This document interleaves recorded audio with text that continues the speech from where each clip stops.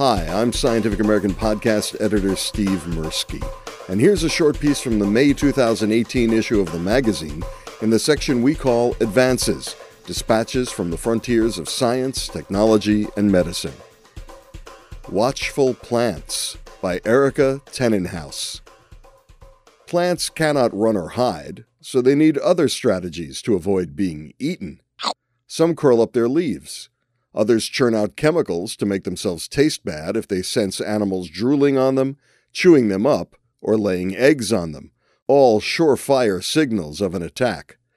New research now shows that some flora can detect an herbivorous animal well before it launches an assault, letting a plant mount a preemptive defense that even works against other pest species.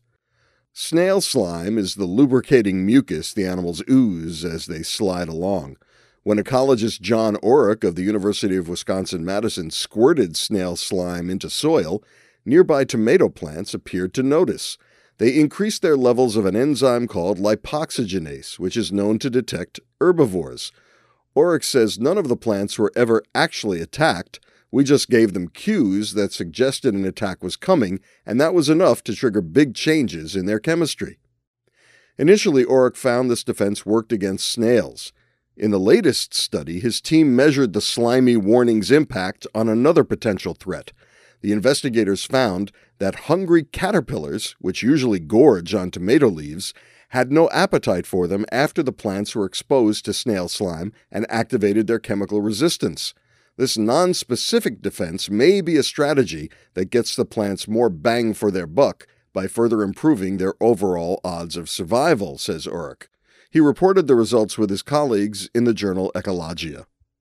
The finding that a snail's approach can trigger a plant response that affects a different animal intrigued Richard Carbon, a plant communications expert at the University of California, Davis. Carbon was not involved in the study, but he said it is significant that the plants are responding before being damaged and that these cues are having such far-ranging effects. Carbon wonders how the tomato plants detected chemicals in snail slime that never actually touched them. Says Orrick, that's the million-dollar question. He hopes future research will tease out the mechanisms that enable plants to perceive these relatively distant cues. That was Watchful Plants by Erica Tenenhouse.